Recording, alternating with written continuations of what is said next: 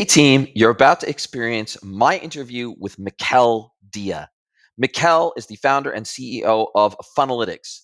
And FUNNELYTICS is a visual marketing analytics platform for e-commerce merchants. It helps marketing managers and marketing leaders better understand what is driving real results for their business in an extremely visual way. It's a fantastic chat with MIKAEL. Enjoy. This is the E-commerce Edge podcast with your host, Jason Greenwood.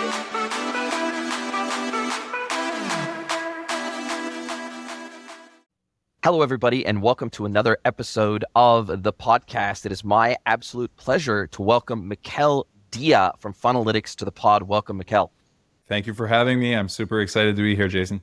That's super exciting to have you along for the ride today. You're from the Great White North of Canada, aren't you?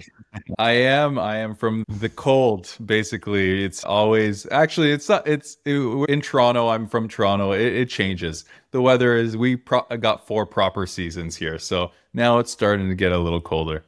I can definitely empathize. I'm here in Mexico now, but I lived in New Zealand for almost 30 years. And New Zealand not only gets 4 seasons in a year, but it sometimes gets 4 seasons in a day. So I'm definitely familiar with seasons, but now you're in the tech space and you've got a lot of tech companions there from Canada, with Shopify famously being from Canada. So there's a massive tech and e-com ecosystem in Canada. But before you started up FUNNELYTICS, you're the founder and CEO of FUNNELYTICS. But before we get into FUNNELYTICS and what you guys do there, how did you get into this space to begin with? I look across your history and you have been involved in digital for a long time and e-com peripherally. What led you even to get into this space?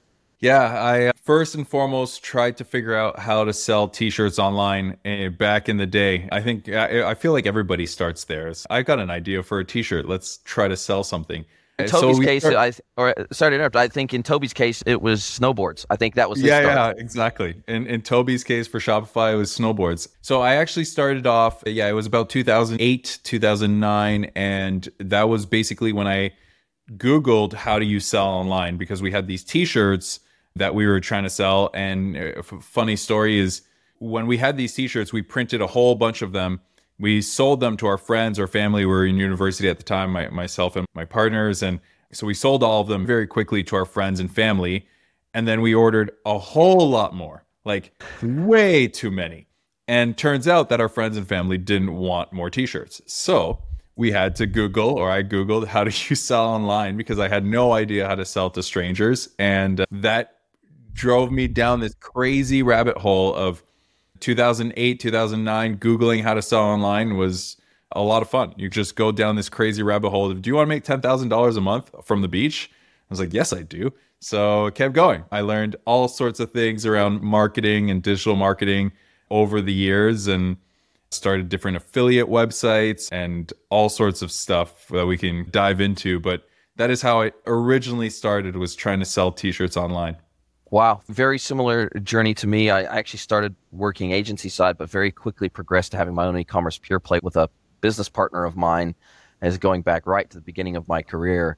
And I tell you, when that first e-commerce order comes through, that very first one, and whether you've driven it there via organic traffic or at the time it was AdWords that was driving the vast majority of our traffic and business. But regardless, when that first order hits and it's not from someone you know, or a family or a friend or a colleague or a friend of a friend, I tell you, that is a bug that is hard to shake. It really is. This whole e-commerce thing, I think for many of us, it starts that way. It starts off, hey, let's figure out how to sell this stuff online. Let's figure this thing out right from a grassroots level.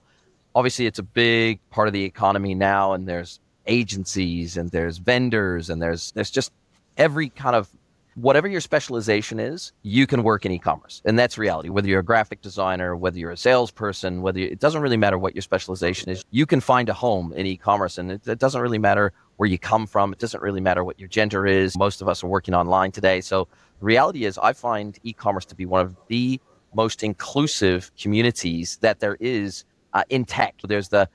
If you look at some other specific areas of tech like IT and crypto and everything else, it seems to be dominated by males quite a lot. But I think e-commerce is quite distinct in that it is really a home for everybody. And we're very embracing of, if you're hungry and you want to learn, and you want to grow and you want to get better and you want to make a living in this thing we call e-commerce, I have found so far, of course, you get the occasional rotten egg, but for the vast majority of us, it feels like one big giant family, especially when you go to a conference and there's 1,000 of your closest friends there. Yeah, it's funny that you just mentioned that first sale online. I'll never forget my first dollar online that wasn't from somebody that I knew.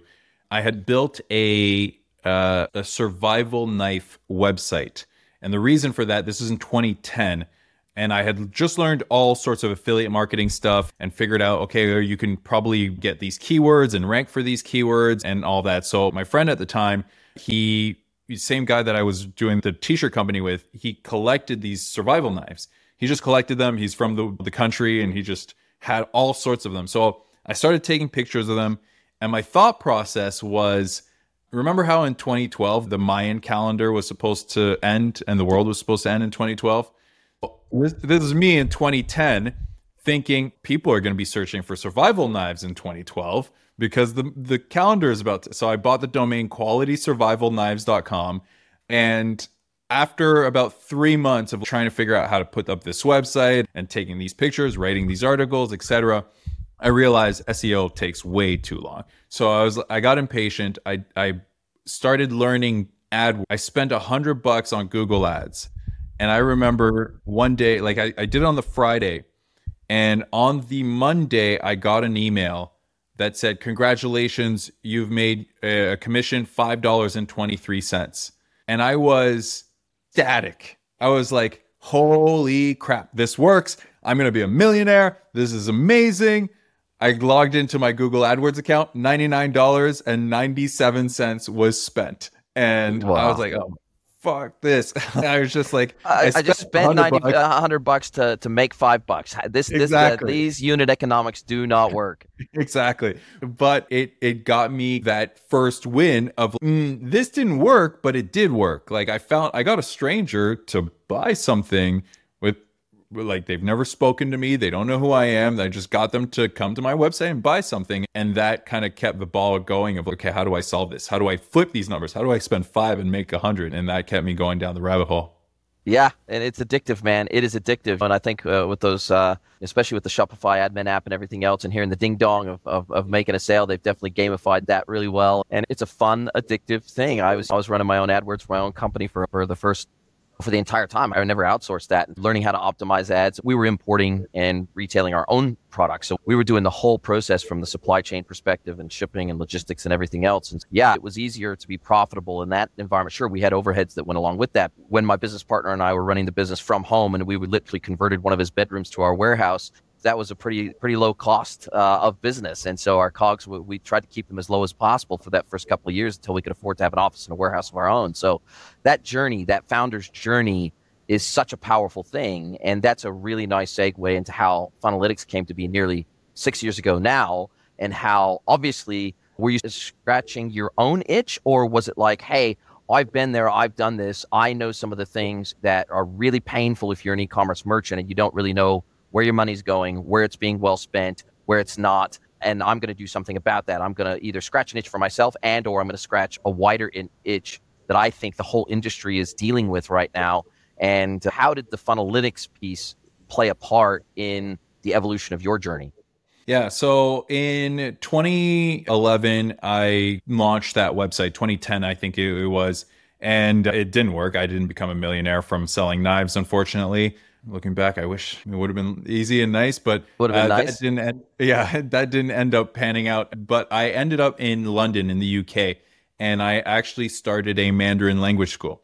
I won't go into the details of why or how. I don't speak Chinese. I've never been to China. I'm not fluent by any means in Mandarin, but I learned so much about digital marketing and about funnels and how to convert strangers into customers that I applied it to this Mandarin school that I started with a partner of mine. And it took off. We were able to really grow it and scale it and sell it. And we exited that business. And then I started a marketing agency, basically working with clients on how to build their funnels, how to basically create these conversion systems. And fundamentally, what I would do with all of our clients is I would sit in front of a whiteboard and I would map out the strategy, right? So when you think of Shopify, a lot of times what happens is You'll set up some ads on Google or Instagram or Facebook, and you'll just drive traffic to your Shopify store and hope that people find their way to the checkout and buy, right? In the world of funnels, we try to keep it very binary, yes or no. Move on to the next step, yes or no. So a lot of what we do is we orchestrate a journey and we map that journey out on a canvas, on a whiteboard to say, okay, we're not going to just send everybody to the Shopify store. We're going to pick our best product that hits on the biggest pain point. We're going to create a sales page for that specific product. We're then going to go and use ads to drive people to that sales page, or maybe we're going to capture leads in front of it. And then there's going to be follow-up sequences and abandoned cart and all that stuff to try to get people to buy that. And then we maximize the cart value afterwards based on them buying that one thing. So this is what we would map and we would do for our clients, whether it be in e-commerce or whatever.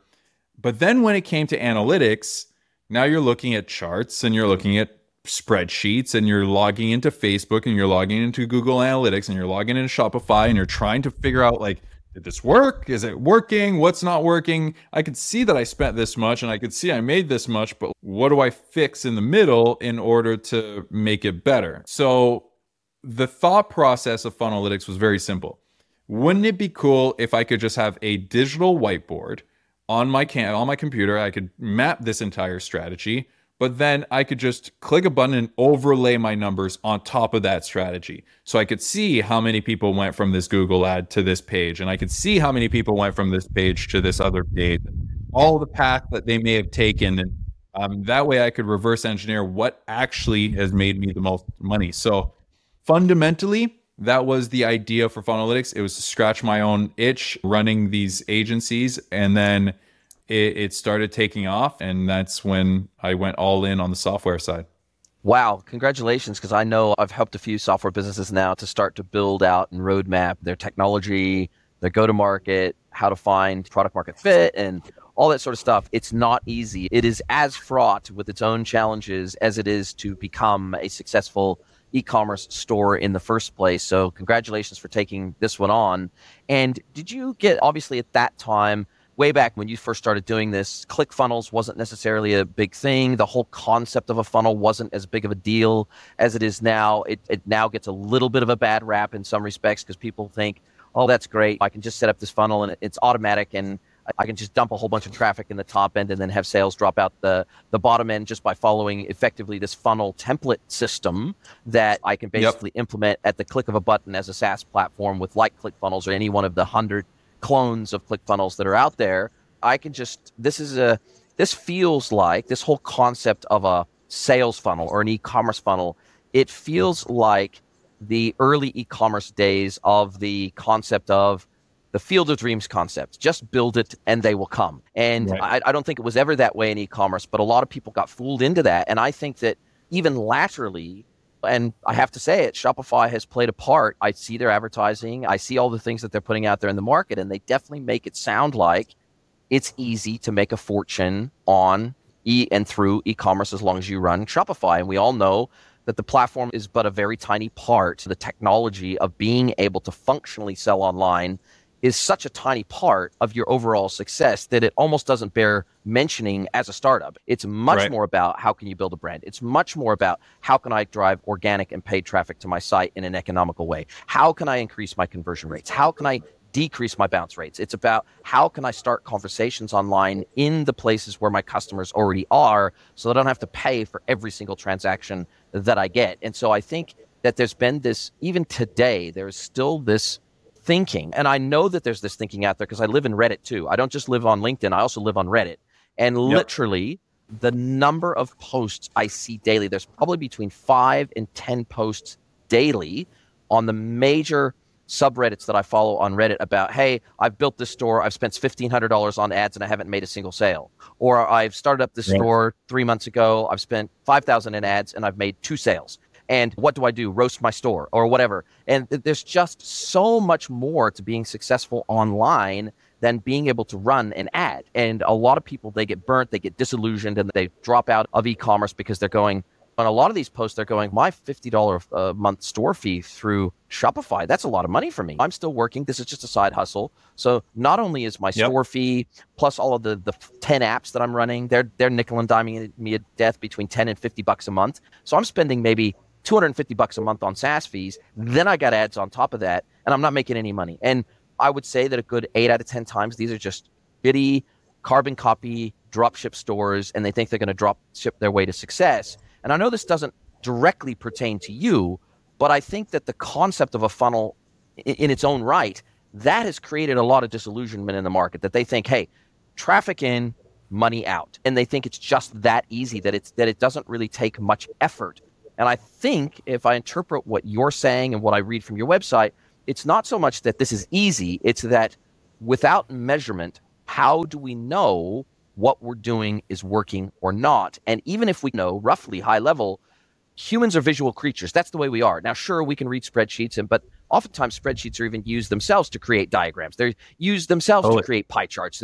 We need data visualization to be able to increase our bandwidth and our ability to absorb this information in some kind of meaningful way so we can pull the levers on our business that matter, right? You're 100% right.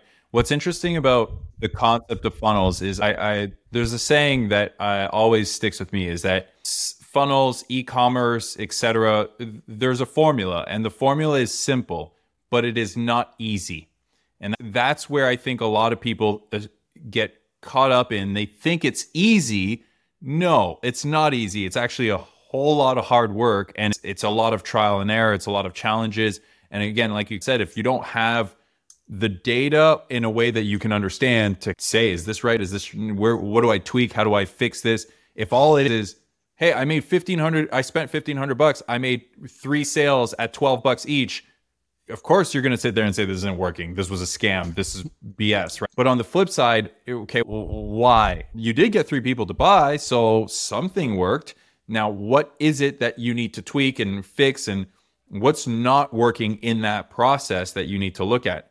And I think that's where the biggest challenge is for all of us when we play this online game.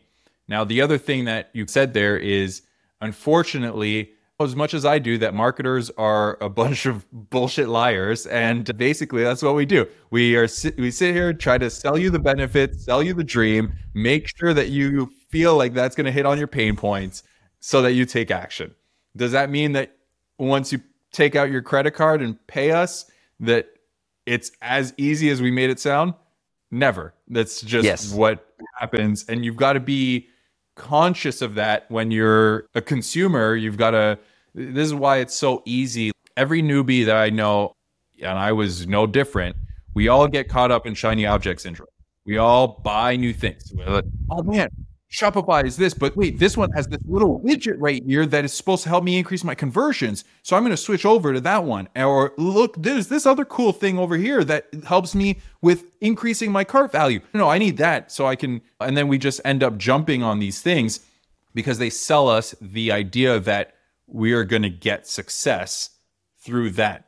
We don't. That's not how it works. And fundamentally, even if I look at Funnelytics, you're not going to get success by having an analytics tool. I've got so many people who come into our platform, and because it's visual, they get excited because I don't have to look at numbers and spreadsheets and charts and graphs. And so they're like, I can see where the problems are. Okay. Just because there's a problem there and you can see it, that doesn't mean how to fix how to solve it and what to do. Exactly. Right. So then they come in, they're like, wait, so I paid for Funnelytics, but I'm not getting any sales. It's like, you also only had 10 people come to your store. I can see there's only 10 people. So, well, of course you're not getting sales. But at the same time, you need to understand the game. It's simple, but it is not easy. And I think you allude to a very good point. And you are one of many.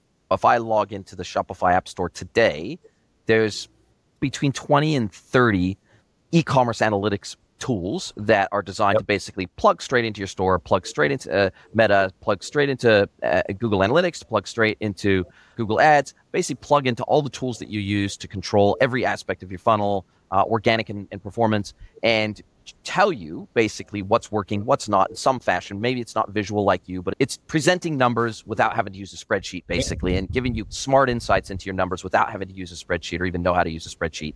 And what that doesn't quantify for the brand is what gets you from step 0 to the step that you're big enough and have enough traffic and are getting enough success from something to then all of a sudden be able to optimize. Because ultimately, your platform or any analytics platform is about optimization. It is not about helping to drive traffic. It's not about helping to necessarily drive conversions. It's about seeing what you're already doing, analyzing that and saying, can we optimize this? And if we can, what are the biggest levers we can pull to optimize as fast as humanly possible? So in other words, let's go for the low-hanging fruit instead of the stuff that's way up there in the sky. Let's go for the low-hanging fruit.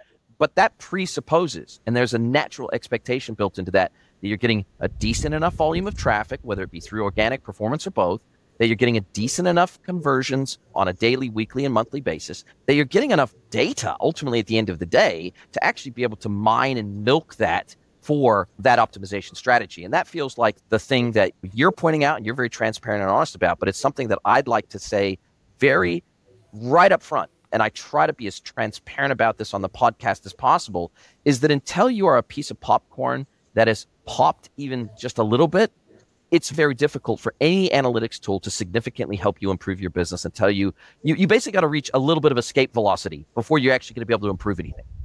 100%. You have to have a consistent flow of traffic. You have to have a consistent set of conversions to look at, sales, and then now you can't optimize 10 sales a month. If you're just getting 10 sales a month off of 100 visitors, great. Okay, you're converting 10%. Okay, good for you. But what is an increase in that? You're going to go from 100 to 11. It's too low volumes to basically make any meaningful change, right? You're going to have to wait another 3, 4, 5, 10 months before you actually have, this made a difference. And I think one of the things that I'll be honest, one of the things we've struggled with at Funnalytics with regards to churn and regards to just getting adoption is that problem, right? Because our tool is so visual, people they want it. But then because they're not at that level where analytics is useful and they can't get meaningful insights out of it, they just end up churning. So from our standpoint, we've struggled to continuously grow because so many people come into our tool because of the visual element of it. They all know they need data. So they're all like, I need data to make decisions. Yeah, but do you have data or are you just getting started and trying to make your first sale? Because first thing you should be thinking about is, am I making a sale? Because if you're not making money consistently, then your problem isn't optimizing the funnel. Your problem is probably your offer, your audience. Something's not working here. So you need to go back to the drawing board and make sure that you get the fundamentals first, reach that velocity that you just mentioned, so that, okay, great, you are making consistent sales. That means that there's people who care about buying what you're selling. So now we can look at it and we can say, oh, maybe this page could probably increase by, because you forgot some of these things, or here's a bottleneck. It looks like a lot of people are dropping off right here. Once you understand that, then you can make some thorough decisions for sure. Couldn't agree with you more. And I think that this also alludes back to this. And look, I know this is a little bit off topic in relation directly to Funnalytics, but I think it's foundational in that I want to help you retain more people inside Funnalytics and not just go off and click on the latest shiny tool that we've talked about because they think it's going to improve their business overnight. There's very little that happens in e-commerce or any business for that matter overnight. It's a long, hard slog. It's just like with me, nearly 300 episodes of the podcast, and I'm still a small podcast. I'm never going to be freaking Joe Rogan, despite this consistent, steady effort. We're up and to the right, but it's not like we're growing to the moon in a month. That's not how this game works. And so there is a certain amount of commitment and tenacity and grit that comes into play here to see success in e-commerce. And I think one of the other things is that in e-commerce, it's easy to get caught up into the get rich quick mindset or mentality around it, because it just from the outside looking in, it looks so easy. And we see the Amazons of the world, we see the Amazon sellers of the world, and we see some of them just absolutely killing it and caning it. But first of all, you don't know how hard it was for them to get there. You also don't know what their retained margins are. So you'd actually know really true, they might be doing hundreds of thousands of sales based on the feedback you see online. But that doesn't necessarily mean, A, that they're profitable, or that they're growing and that they're growing unit sales. And the funny thing is, you could be growing revenue, for example, just because of inflation. When inflation is running between 6 and 9% a year, you could be running an increased revenue run rate with no increasing profitability and no increasing unit sales, and nobody would know the difference, because you're talking about, oh, we went from 100,000 sales a month this year to 150,000 a month sales next year, and a lot of that could be just tied back to inflation. And so I think when it comes to your platform or any other analytics platform, we have this mistaken idea inside our industry that you can come into it as a total newbie with zero experience and you can figure it all out very quickly. Now, you can figure it out yourself, but oftentimes it's going to take partners. I've been doing this 23 years. You've been in this well over a decade. The reality is that we earned our stripes through a lot of blood, sweat, and tears. And I had my own e-commerce business for over 7 years, and I have the war wounds to show that. And then I went into agency land. Then I started working for very large brands. Then I started my consultancy company. So it wasn't like I just dropped into consultancy. You didn't drop into Funnelytics overnight. This was born out of a lot of pain over a sustained period of time. And I think that a lot of these people would be better off if they were starting out fresh. It would be better, instead of taking that side hustle money and dumping it into a Shopify website and trying to figure it out themselves, they would be better off hiring some people, at least initially, to help them. Or what my recommendation is, these guys, 9 times out of 10, they should be going and working for an e-commerce brand for 2 to 5 years, get close to the sun so they figure out what the North Star is, so they can figure out how the hell this whole system works. Go and work for a profitable, they don't have to be massive, but as long as they're profitable, go and work for a profitable e-commerce brand. Go in and be this whole thing. When people get out of university, a lot of times they do internships, right? A lot of industries do internships, but there's not a lot of internships in e-commerce. Go and make your own internship. Go and work for just enough money to feed yourself and pay your rent, whatever it is. But really, your whole idea is to learn before you go out and start your own business in a field that you know zero about. I just feel like this is a conversation that is just not being had enough. And there's a ton of apps in the App Store like yours that are just, they're seeing ridiculous rates of churn because the funnel, for lack of a better term, of startups with side hustles coming into e-commerce has just gone through the roof since COVID. And most of them, they're not going to make it. No, I used to hang out with friends. And when I was first in this game of like just entrepreneurship in general, 10 years or more ago, I was so confused as to why they wouldn't be an entrepreneur. Like, why do you want a job? Why are you not? You can build your own life. And even at the time, I was very bought into the concept of you make $10,000 from a beach from your laptop. And I went down that rabbit hole. So for me, in my mind, I was like, why would you ever want a job if you can do this? And you just have to figure it out. 10 years later, or 12 at this stage, 15, I don't even know how long it's been.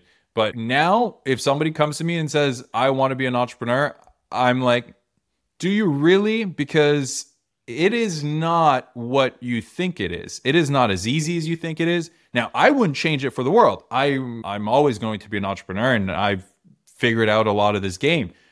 But you need to realize that you're about to get punched in the face, and you're going to eat a lot of shit, and you're going to keep eating a lot of shit until you figure out some more, and then you're going to get stuff with probably more crap. And you're going to realize that it's really not easy.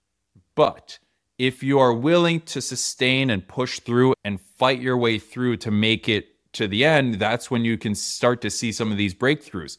What really bothers me is when people sit there and say, like, if somebody is lucky enough, which happens once in a while, but if you're lucky enough to be 20 years old, you launched your Shopify store at 19 and a half, and somehow you've blown it out of proportion, but then you go and actually advertise the fact that you did this, that is what bothers me the most, because then other people assume that they can spend 6 months and have $1 million business. And it doesn't work that way for most people, right? It doesn't work that way. And even that person who, what's interesting is you always find that these stories, what happens is that person blows up, they get a whole bunch of money and something works, but then they don't know how to do whatever's next and they come right back down. And the law of averages starts making realize that, yeah, like you went up, but now you got to come back down and realize that you're actually really at this level. So congratulations on that first spike.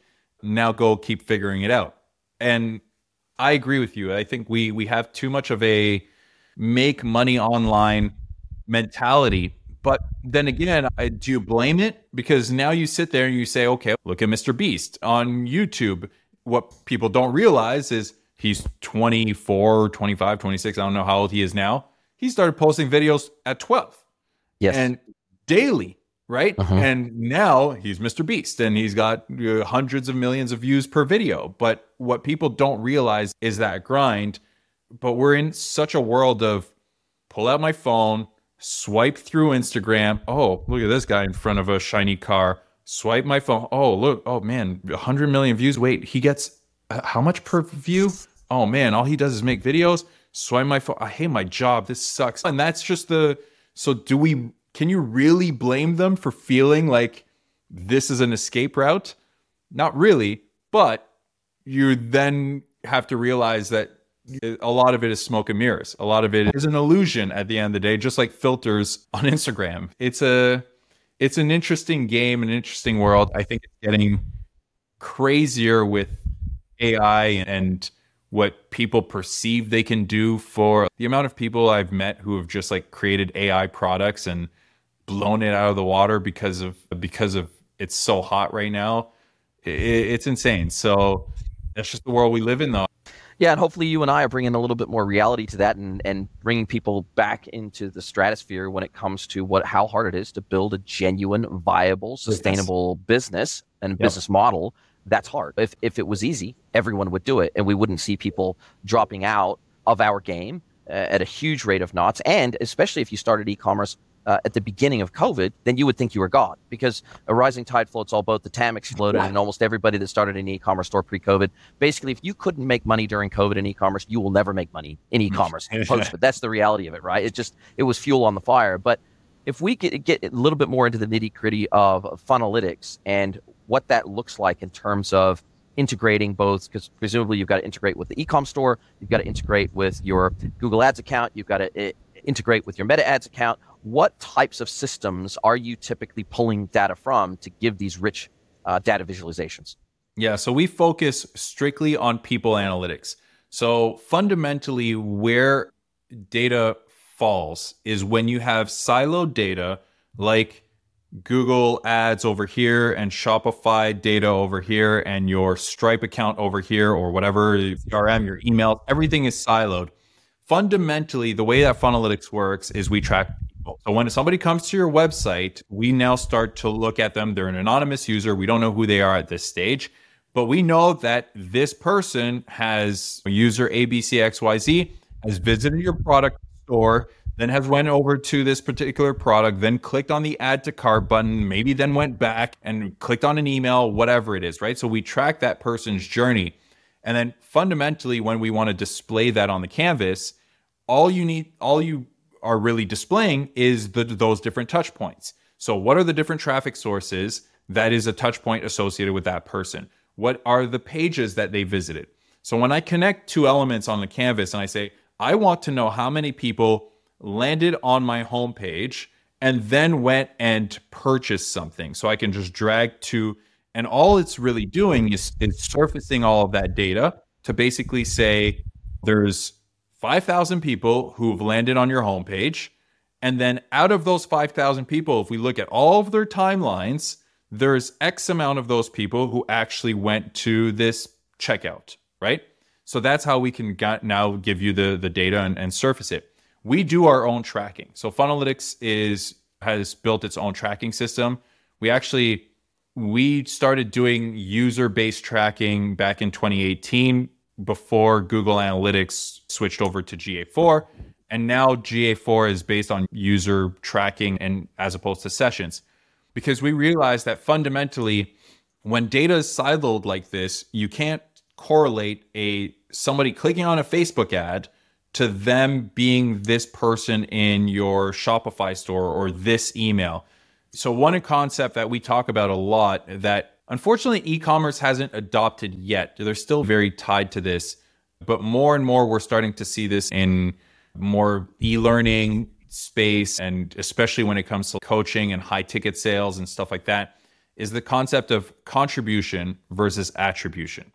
So attribution will basically say that I have a Facebook ad, I have an email, and I have a Google retargeting ad, let's say, right? I generated $100. So with that $100, if I'm on a first click attribution, let's say my Facebook is that first click, all $100 is attributed to Facebook. That means that Facebook was responsible for the $100. Click would say that Google retargeting was responsible for the $100. If you divide it by 3, you got $33 across the board, right? Okay, if I flip that and I say to you, what if it's only one person who bought and spent that $100? How do you then attribute or divide that person across these touch points? You can't say that this book is the reason that this person bought, because they also had email and they had Google as part of their journey to get to that purchase. So we look at contribution, we ask ourselves, does this touch point actually contribute to a person's timeline and the person's journey to get to that purchase? So when you surface data in Funnalytics, we tell you that, hey, this ad, this email, and this touch point were all part of this person's journey. And here's another 50 people that also had these different touch points, right? So that's how we start to be able to say, oh man, this page that I have right here is useless because it doesn't contribute to anybody actually becoming a customer. Maybe a bunch of people visited it, but nobody's buying as part of their journey in there. So we set up our own tracking. We pull in data from Shopify for your purchases, your form submissions, but then we set up all of our internal tracking on your Shopify store. And help me understand, because I'm not the attribution guy, despite having multiple people on the podcast that think they, and do in many cases, know kind of everything there is to know about attribution. How, in the age of a cookieless world, a third-party cookieless world, how are we then linking the journey that someone's having? Is it based on the timing of something happening? So I know, okay, I know someone clicked on my Facebook ad at 12:01 and 12:01 and 30 seconds, someone hit my website. So it's a pretty good likelihood. I can directly correlate that instance of a traffic or a visitor directly back to Facebook because of the timestamps of when things occur. So how are you linking, especially if they're an unknown user at that point, they're an unauthenticated user, how are you linking together all those touch points in a given journey when the platforms are not necessarily giving you that information because they can't give you that information because they're not setting cookies? Yeah, so it's a challenge, first and foremost. Let's be very clear. However, you don't think about it in the sense of timeline, because let's say you're spending $100,000, you've got a lot of people at 12:01 hitting that, right? So it doesn't really work. So fundamentally, you need to have tracking that's set up on your core website. So that's why when we set up our tracking, what happens is anybody who comes in from an ad, because of the parameters that we set up on the URLs, we know that, okay, great. Somebody's landed on that with these sets of parameters. Every time somebody lands on my page, we're going to assign a user ID to that person, right? So we know that this user ABCXYZ came from these sets of parameters. That was their first thing, right? At some stage, they're going to keep their journey going. They're going to keep that session moving. They're going to bounce around. So we're going to keep logging all of that. Now, here's what happens. Either this person stops and comes back using the same device, and in which case, great, we can continue that session. If they stop and come back using a different device, then at some stage, we need some identifier. We need something to say that this is the same person as this. Now, the challenging part is when somebody comes in and they're constantly anonymous. So meaning they've never filled out any sort of form or anything that will help us identify who they are. So our job as marketers should always be to capture form submissions, purchases, anything that's going to give us an email address, something that can de-anonymize this person, so that when they do come back from a different device, technically, if you think of how Google and Chrome works, that's fundamentally how Chrome works, right? It is because you're logged into your Chrome account, and Google knows that when you're logged into that account, you're browsing the internet, hence why they know everything about you, right? Because you're on one account, and that's the identifier. With us, the identifier comes down to being able to fill out some sort of form. Once that form comes in, now we know that this is no longer an anonymous user. We know that this is Jason, and here's his email, and this is the journey that he went through so far. Then he opens up an email from his phone, and he clicks on it, and because of the parameters, we know, okay, this is still Jason. Cool, let's tie that session together. And now we know Jason has these 2 devices, so we capture that information. But is it challenging? Is it getting harder? Absolutely. And it's an interesting battle, right? Because users want privacy, so they say. Business want data. Users want personalization, but they want privacy. And without business knowing anything about you, how can I personalize anything for you? So it's an interesting battle that you face, because we will never get to a stage, I don't believe, where users will have 100% privacy. We're way beyond that at that stage. It's a little late. Facebook knows a lot about us. So does Google, etc. So does Apple. So does everybody else. So does Apple. So does everybody, basically. And on the flip side, want all of this to be customized to us. I want my YouTube feed to know that I like basketball and show me basketball clips. Don't show me something about cooking. I don't care. And that's the weird battle that I think we're going to come at a crossroads where it's like, how do we solve this? Because we still need to track, we still need to customize, we still need to give a great experience, but I still want privacy. So right now, Funnalytics fundamentally allows you to track really well. Who knows what happens in 2 years? It's an ever-evolving landscape. And I postulate, and I've postulated many times on this podcast, that users don't give a shit about privacy. That if they gave a shit about privacy, they wouldn't carry a tracker in their pocket and sleep with it underneath their pillow at night. And we're told by Google, we're told by Apple, and we're told by Meta that users can care about privacy. We're told by governments that people care about privacy, but they have very self-serving reasons to tell us that customers care about privacy and to legislate privacy, right? They have very self-serving reasons for reinforcing their walled gardens at this stage of their life cycle.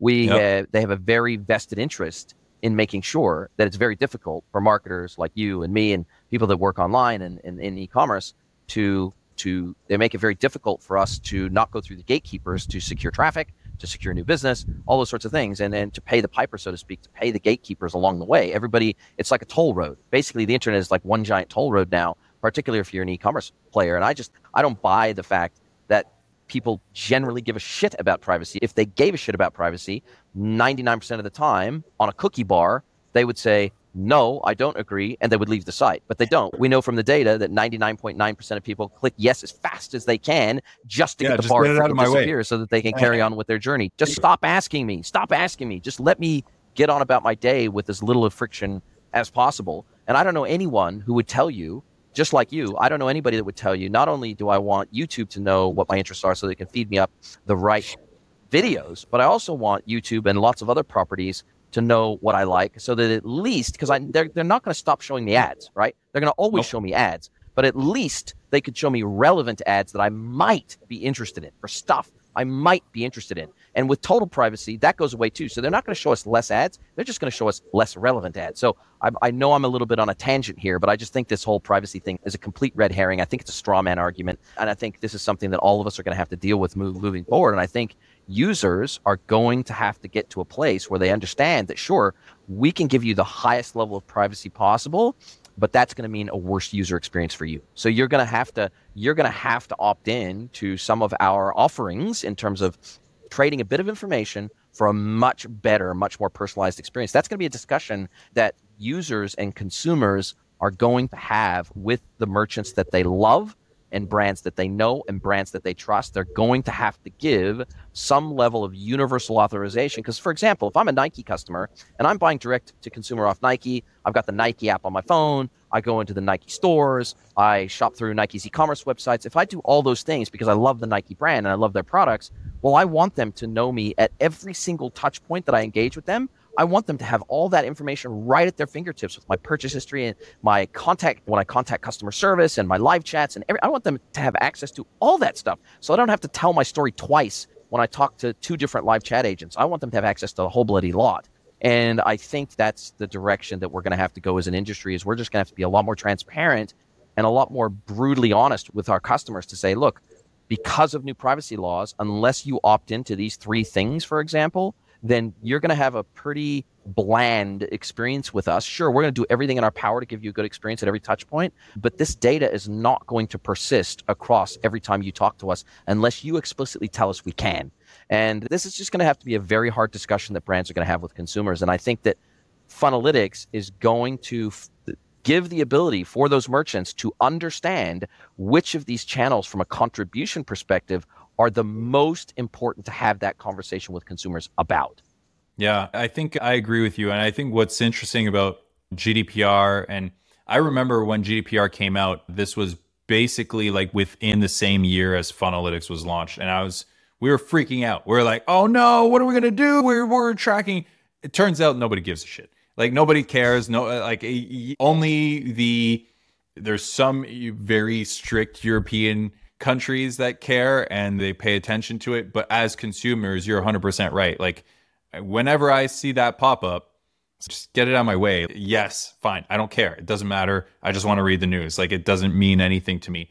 And I think you think of all of these things, like all we're really doing is we're creating more barriers for people to say yes to things that they don't read anyways. Like when was the last time you read a terms of service for anything? And I was like, yes, like scroll as fast as I can so I can get to the agree, check, cool. I don't know what I just agreed to, but it doesn't matter. Just let me move forward. I'll deal with the repercussions if there are some later. And I think that's the issue, is like we're going to get to this, in a sense, police state internet where everything will require opt-ins. For what exactly? What exactly well, and are we practically speaking, you won't be able to live a normal life unless you opt in. So they're saying, hey, you had a choice. It's like, I guess it's like the jab mandates all around the world. Exactly. Sure. Yeah, it's exactly the same thing. It's here's a jab mandate. You got a choice. You don't have to get jabbed, but you're probably going to lose your job if you don't. Especially if you worked in healthcare, for example. You are definitely going to lose your job. You're not going to be able to feed yourself. You're not going to pay your mortgage, but you got a choice. It's just absurd. So yeah, look, this is an interesting, we could probably spend a whole lot of time on the privacy tangent, but as it relates to your technology, I feel like there will be, something's got to give in our industry over time. And I think once third-party cookies go the way of the dodo, Flock's already been killed off. A lot of the privacy addressing initiatives by Google have been killed off internally. I don't think anybody has a truly viable replacement for third-party cookies yet. We're going to see how this plays out, but the reality is marketers are going to be crying bloody murder if when third-party cookies truly go away, and they go away from everywhere. Consumers are going to be crying bloody murder if they don't have the option to say yes like they do with the cookie bar today. If they don't have an easy way to opt in to having a personalized experience that's seamless and follows them across the internet based on the category of website that they're visiting, I think it's not just marketers that are going to be crying out. I think it's consumers. They're going to go, hang on a second.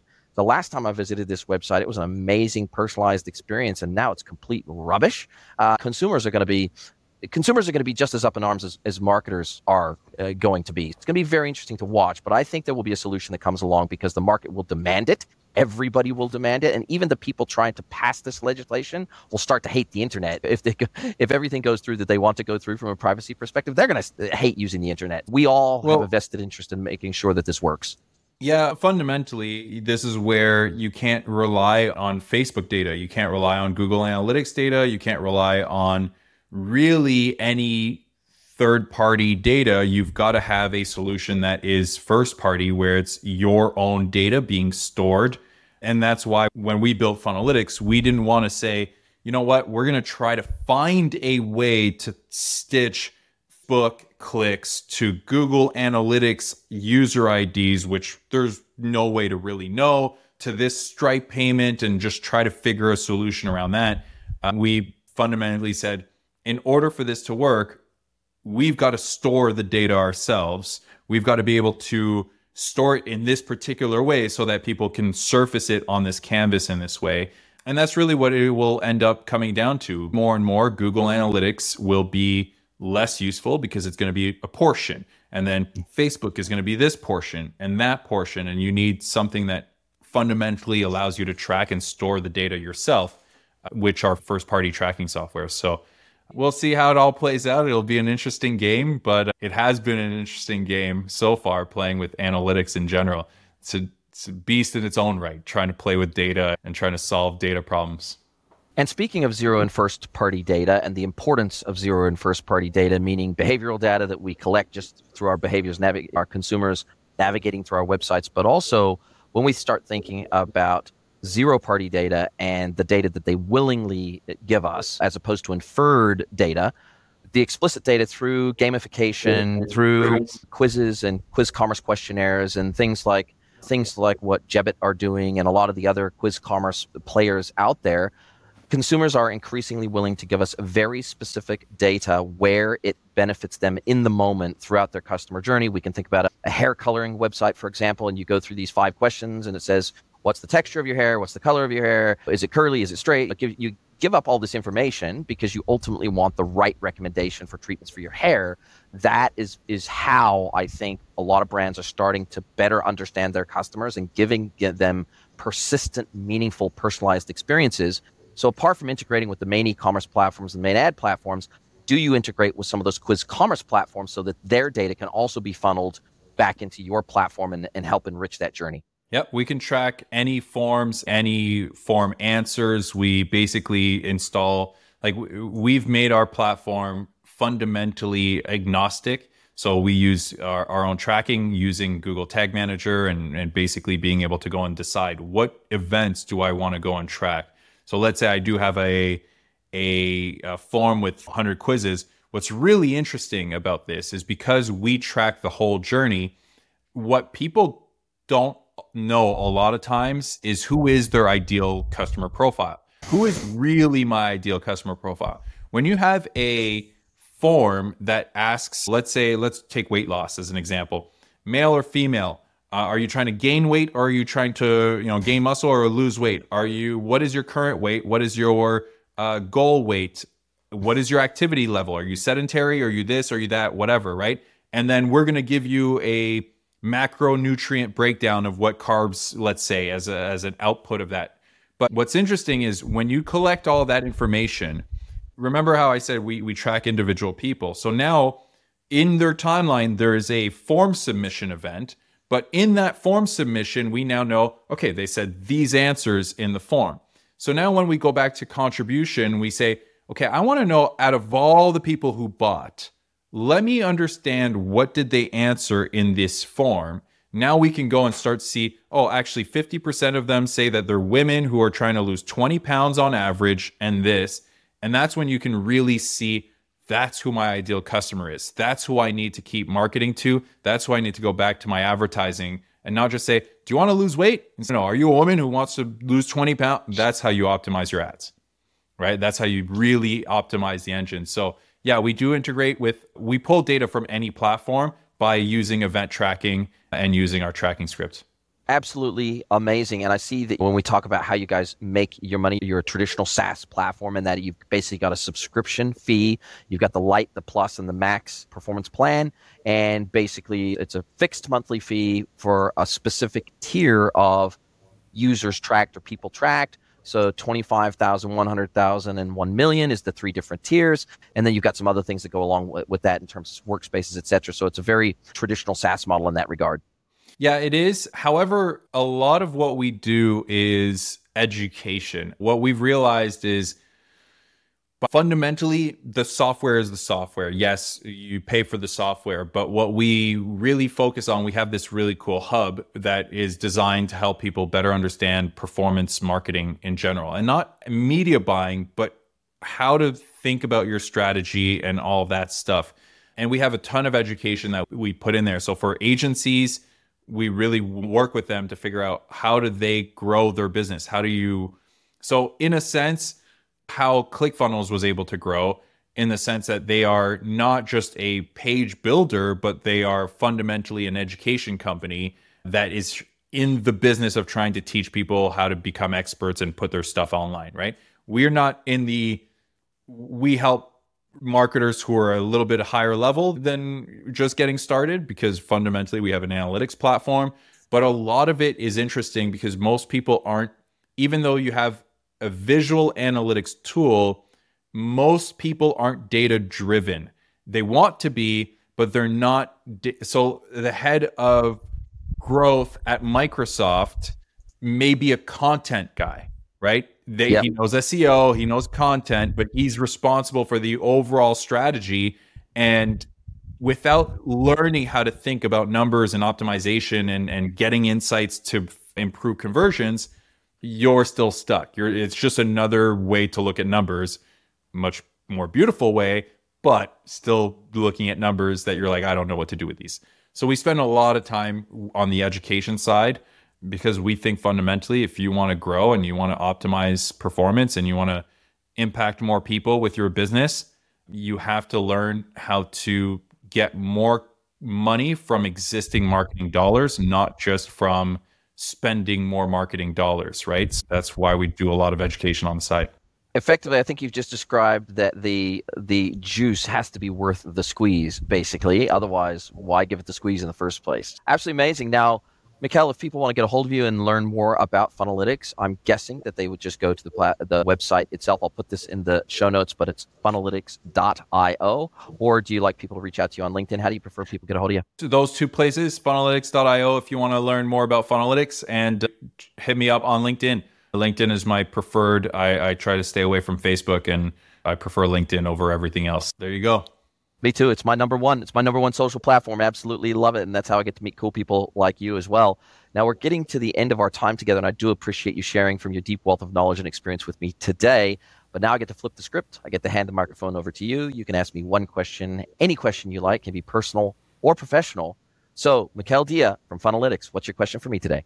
What has been your biggest painful moment where you were laying in bed at night and you were staring up and you couldn't fall asleep and you were just sitting there and saying, what the hell have I gotten myself into? Yep. I know exactly when. Right before we sold our business, my first e-commerce pure play business, we had about a year prior to us selling the business, we had gotten an offer to buy the business for a pretty substantial sum of money. We thought the business was going to continue to grow. We were selling memory cards at the time when memory cards were going into everything and the cloud wasn't really a thing yet. So memory cards for cell phones, memory cards for digital cameras, memory cards for this, that, and the other thing, memory cards for your GPS unit, et cetera, et cetera, et cetera. And by the time we ended up selling our business, memory cards, for the most part, A, were dirt cheap. 2, they were given away with a lot of devices for free. So a lot of the cameras would come with a bundle with a memory card. A lot of phones would come with a bundle with a memory card. Basically every device that took a memory card came with a free one. And so it's very difficult. That was our business was called flash.co.nz down in New Zealand. And so that was like the sole focus of our business. And latterly we did try to pivot and add a few other things, but it's hard to pivot when that's what your whole entire business was built on. And when we first started building our business, a 32 megabyte, not gigabyte, megabyte memory card was like $650. And even at a relatively low margin, we were making bloody good money on that when we were importing it and selling it direct to consumer and shipping direct to the consumer's door. And then latterly, I ended up selling it for next to nothing, the business for next to nothing, because they were going to incorporate it into a larger business that was already selling all these other things. And they wanted our contacts, they wanted our suppliers, they wanted our customer database and all these other things. And I remember thinking, first of all, massive missed opportunity. Second of all, why didn't we pivot sooner? Third of all, what could I have done different as an entrepreneur, as a first-time entrepreneur? What could I have done different to see the future with more clarity so that I could do something rather than acting like a deer in the headlights and riding this business into the ground to where it was previously worth a fair bit of money and now it's worth next to nothing and I'm selling effectively for goodwill. We weren't bankrupt or anything. It was just an untenable, unsavable business as a standalone entity. And that was super stressful. I had to shut down our physical offices and our physical warehouse. I moved the business back home, which is where it started. Started as a home-based business, and then that's where it ended up. And it was really stressful because I then thought, shit, okay, I've been doing this for over 7 years now. How am I going to go out and get a job working for somebody again? I don't even remember what that's like being an employee anymore. And it proved itself out that it was almost impossible to get employed because employers also thought the same thing. They thought after you owning your business for this long, how the hell are you ever going to be an employee that's coachable and trainable and can have a boss again? And it took me 268, I remember the number, 268 job applications before I got hired by an agency.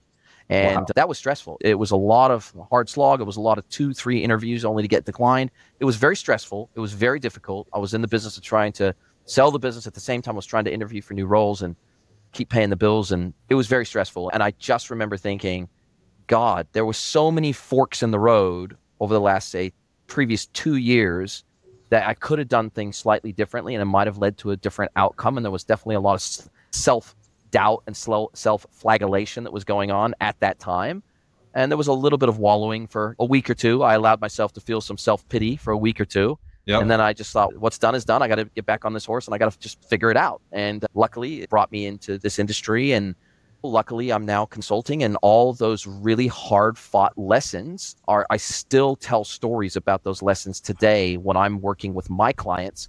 Those really hard-fought memories that are just seared into my mind, they're still paying dividends for other people today. And I wouldn't change it for the world. I really wouldn't. At the time, I thought, God, I wish I'd have done things differently. But now, I don't think that. I just think those were super painful lessons, but the painful lessons are the ones you remember the most. 100%. They are by far the hardest ones, but they are also the ones that really shape you and make you realize who you are and why you're doing what you're doing. And it builds you as a character and as a person. And we've all been through them. So totally. Absolutely. Listen, MIKAEL, this has been a fantastic conversation. I really appreciate your time. Wish you every success with Funnelytics, and I can't wait to speak to you again soon. Are you a B2B or D2C e-commerce merchant? Then head over to greenwoodconsulting.net to learn how we can help you scale your business.